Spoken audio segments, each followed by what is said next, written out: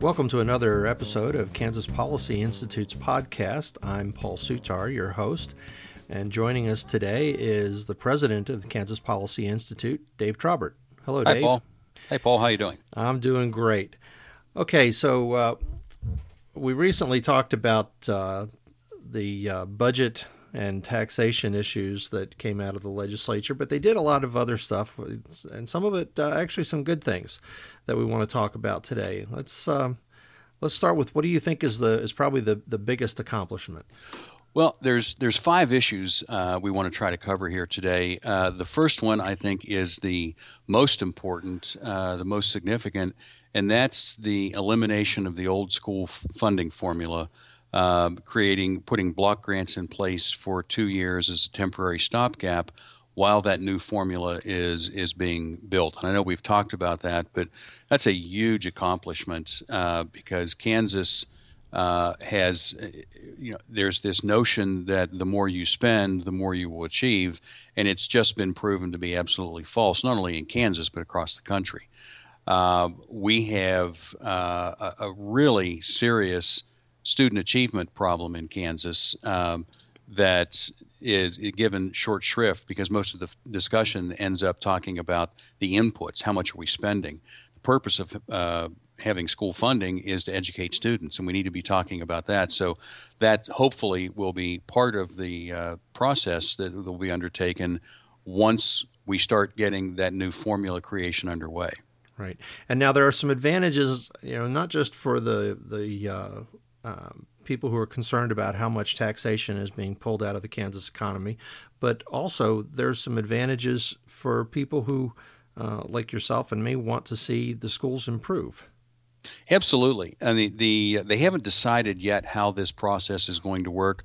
Probably there will be an interim legislative committee appointed to begin study on this over the summer. But there's some real fundamental questions that have to be dealt with before you can even give a single thought to how the formula should look. For example, what are we going to fund at the state level? What that gets down to is what is every citizen in the state, regardless of whether you live in Wichita or Salina or Garden City. What are you responsible for funding for education for students all across the state? I mean, some of it's easy. It's the basic math classes and the science and the reading and so forth. But what about the stuff outside the classroom? Whose responsibility is that? And that some of that gets down to another element of it is all this controversy about how much comes from the state versus how much is local taxes. So one of the things they probably will look at is, should all of what is considered to be adequate funding come through the state budget, and then just have the local districts pay for what is truly considered the extras. And the extras might not be more service. It just might mean we want to operate inefficiently. I'll give you a couple of great examples.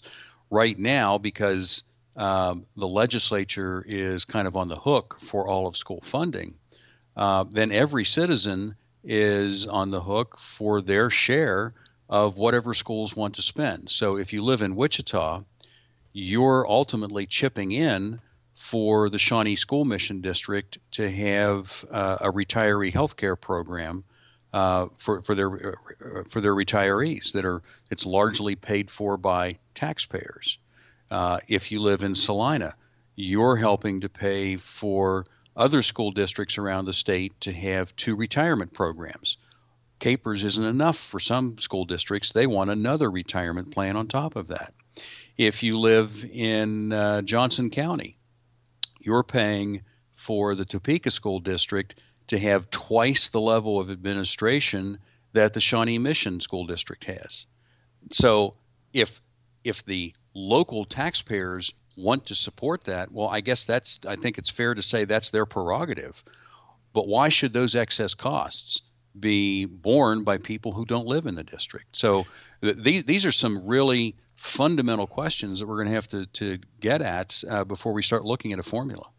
Yeah, it would be really nice to see, and hopefully some of our listeners remember this because it's not that much in ancient history, but back when we had a previous court-ordered giant increase in school funding, the legislature created the 2010 Commission. And one of the functions that they were supposed to do was to make sure that the money was spent efficiently and effectively and that there was some comparability. And almost none of that happened. And it was sort of an afterthought at the end, and schools objected, and the head of the 2010 Commission sort of gave them a pass. I personally would like to see, and not just for my tax dollars, but for my grandkids' benefit, some comparability so that schools can have a chance to be urged to look around and say, well, this district next door, they're getting a lot more for their dollar. How are they doing that? And they're giving the kids more for their dollar. How do they do that? And right now, that doesn't seem to happen much. That's right. The efficiency is another big issue. Are we going to require schools to operate efficiently?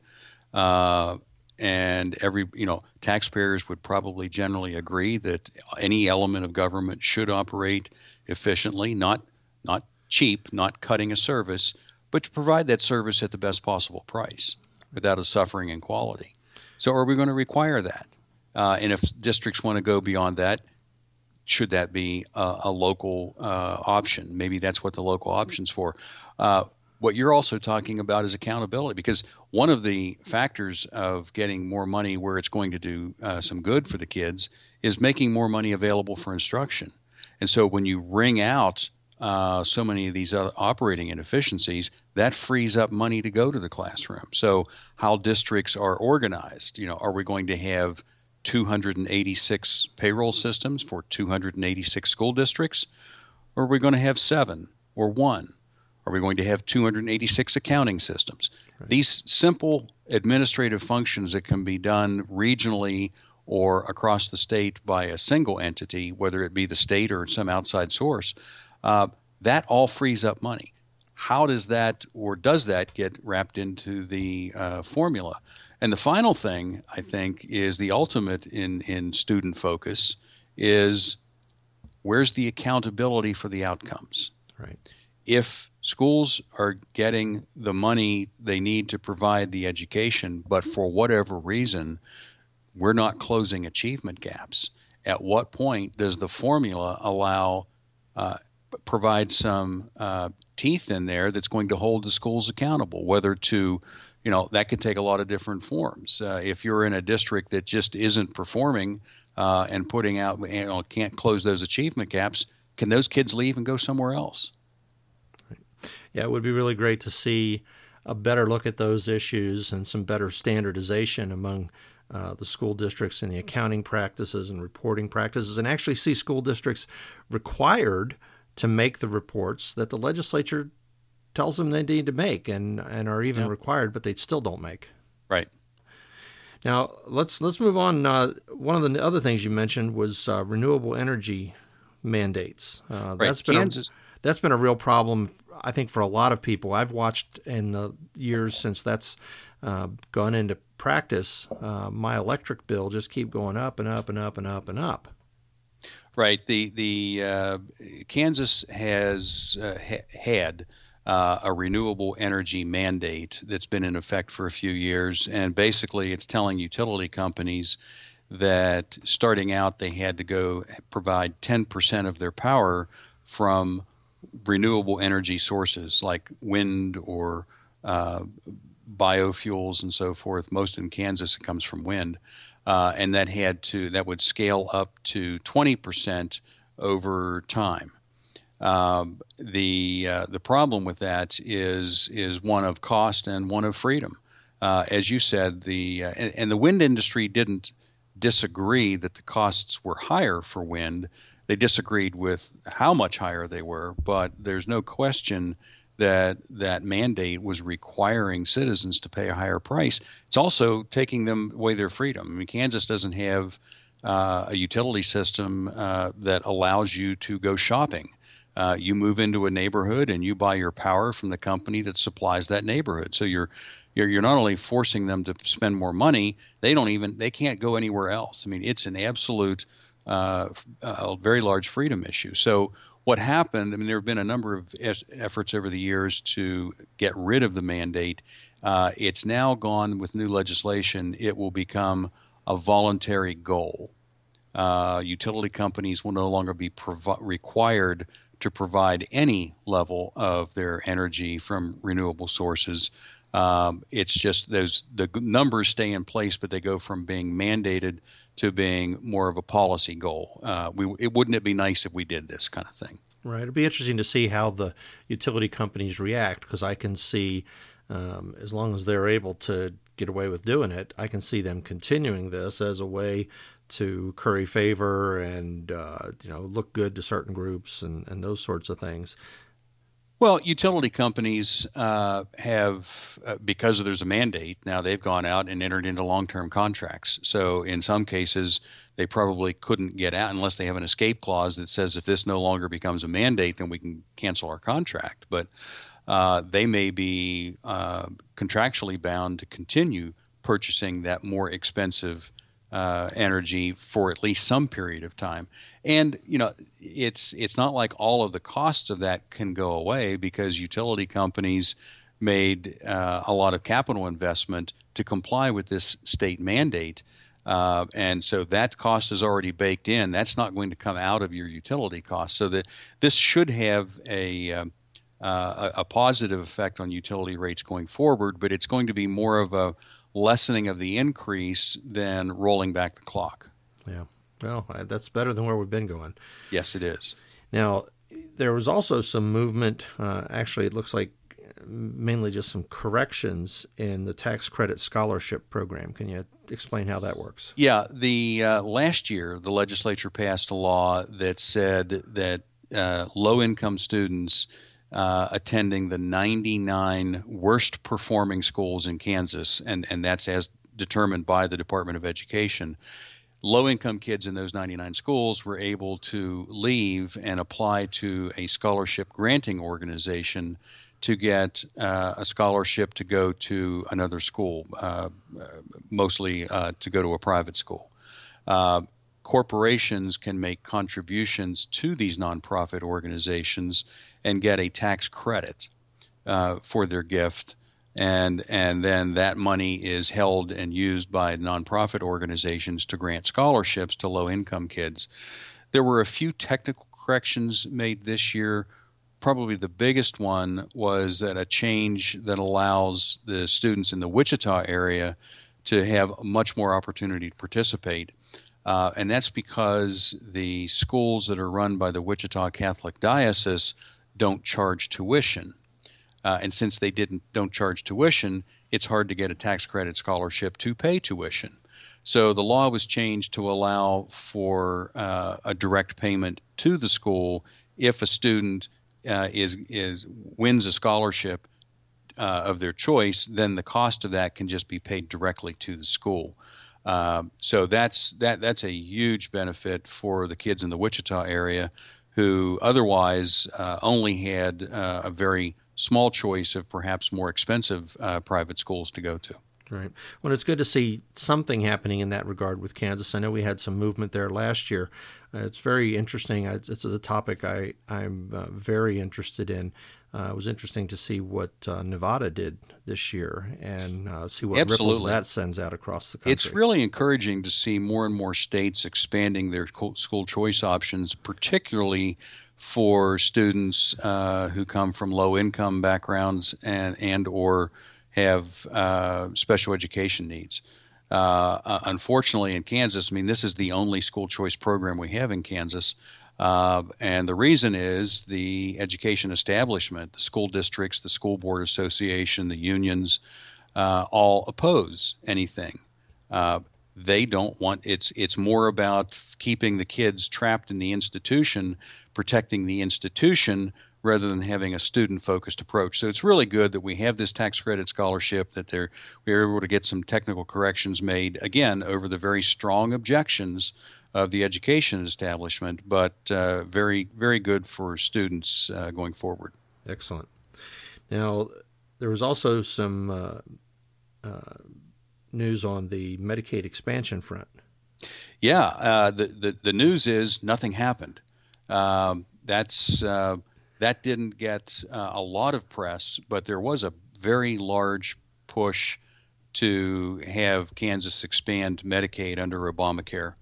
And it's there's no question that we need healthcare reform in Kansas, that we need to do things, and the legislature can take action. That's a whole other podcast, but the legislature can take action that would make healthcare more affordable and more accessible. But expanding a government program does just the opposite. I mean, we've already seen that Obamacare has caused very large premium price increases in Kansas. Even after they said this will reduce the cost, it's actually increased costs. But if we had expanded Medicaid, it would have cost Kansans $12 billion in the first 10 years. Yeah. I'll just pause there for a minute. That number, people have a hard time wrapping their heads around a number that big, but put that in perspective to what the state's annual budget is.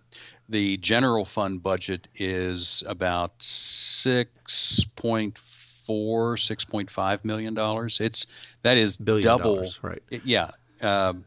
Or $1 billion. So yeah, that cost is over 10 years would be twice what we would spend in the entire state budget. Right. So we're worried about spending about a supposed $400 million shortfall in 1 year. Holy cow! If this Medicaid expansion had gone through, again, it's another example of, oh no, we really want this, we really need this. Well, how are you going to pay for it? Oh, let's not talk about that.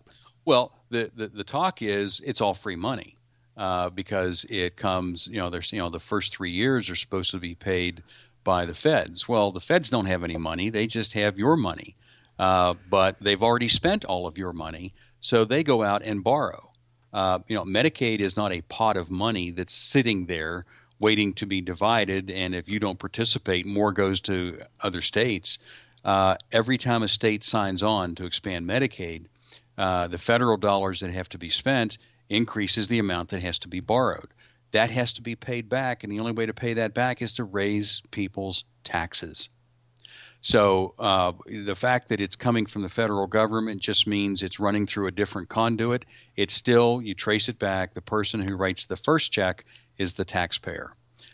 So you look at the federal borrowing, the interest on that, and then eventually, what the state portion would be. And of course, this all assumes that the federal government maintains its promise to pay ultimately 90% of the cost of these expansion programs, which I don't think anyone in their right mind really believes. Certainly, many in Congress say that's not going to happen. Even President Obama has hinted that this thing might not be sustainable at the 90% level. So, very good that we were able to avoid that.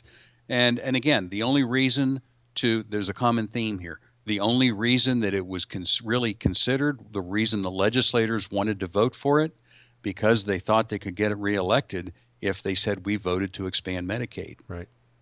More goodies to hand out. Doesn't matter who's paying for them. That's it. Now, the last thing on your list was property tax reform, and this one I think needs a little bit of explaining. Tell us about what that is. Sure. Well, this is one of the things that a number of conservative legislators were saying. Look, if you're not going to allow us to look at the budget and you're going to force us to only look at tax increases, we want something else to go with it. And this property tax reform initiative came out of the Senate. And what was intended to do was to say there's basically, I'll simplify this, there's two classes of property that a government looks at. There's the what was here last year and what's that worth this year, and then the other class is the new construction. What wasn't here last year and now we have new construction. Well, the new construction piece is exempt from this calculation, but the law says that if the government cannot increase the tax on that existing class of property by more than inflation unless the public votes to do so. There's some exceptions to it. The House insisted on watering it down. They wanted to make it more government friendly. And so any infrastructure projects, anything that they can claim are state and federal mandates are exempt from that inflation calculation, but it is an improvement that will finally give citizens some degree of direct control over how much their property taxes increase. Right. And for me, and I think a lot of citizens out there, that's really the bottom line that I think Kansas has been missing for a while, that with the lack of transparency, with the lack of accountability, with the lack of citizen input on some of these tax increases, with the overbearing influence of certain special interest groups, we're just cut out of this loop in many ways. Yeah, it's the pushback is, well, that's why we elect people, that we ought to trust the elected officials to do the right thing, and surely they will. But, this isn't new ground that's being broken here. This is what's done all the time with school property taxes. If schools want to increase their LOB beyond a certain level, they have to get the citizen approval. If they want to take on new debt, they have to get citizen approval. And that helps keep taxes under control, because maybe in theory you could say that government surely wouldn't spend more than it needs, but we all know that they do. And I'll give you an example. County property taxes, not all the entities within a county, not the cities and the schools, just the county taxes went up 125% between 1997 and 2014. Inflation over that period was 44%. Now, there's just, the chuckle. Yeah, that's one of that sad humor. 125% while inflation is 44%. Something needs to be done. Yeah, absolutely. Well, Dave, I'm glad that you were able to bring us some good news out of the legislature, that some things were done positively. Looking forward to seeing how these have an effect on us, and hopefully some more positive in the future. Now, I assume, as always, that people can find out more about these topics on the Kansas Policy website. Absolutely, kansaspolicy.org. Very good. Well, thank you, Dave. Thanks, Paul.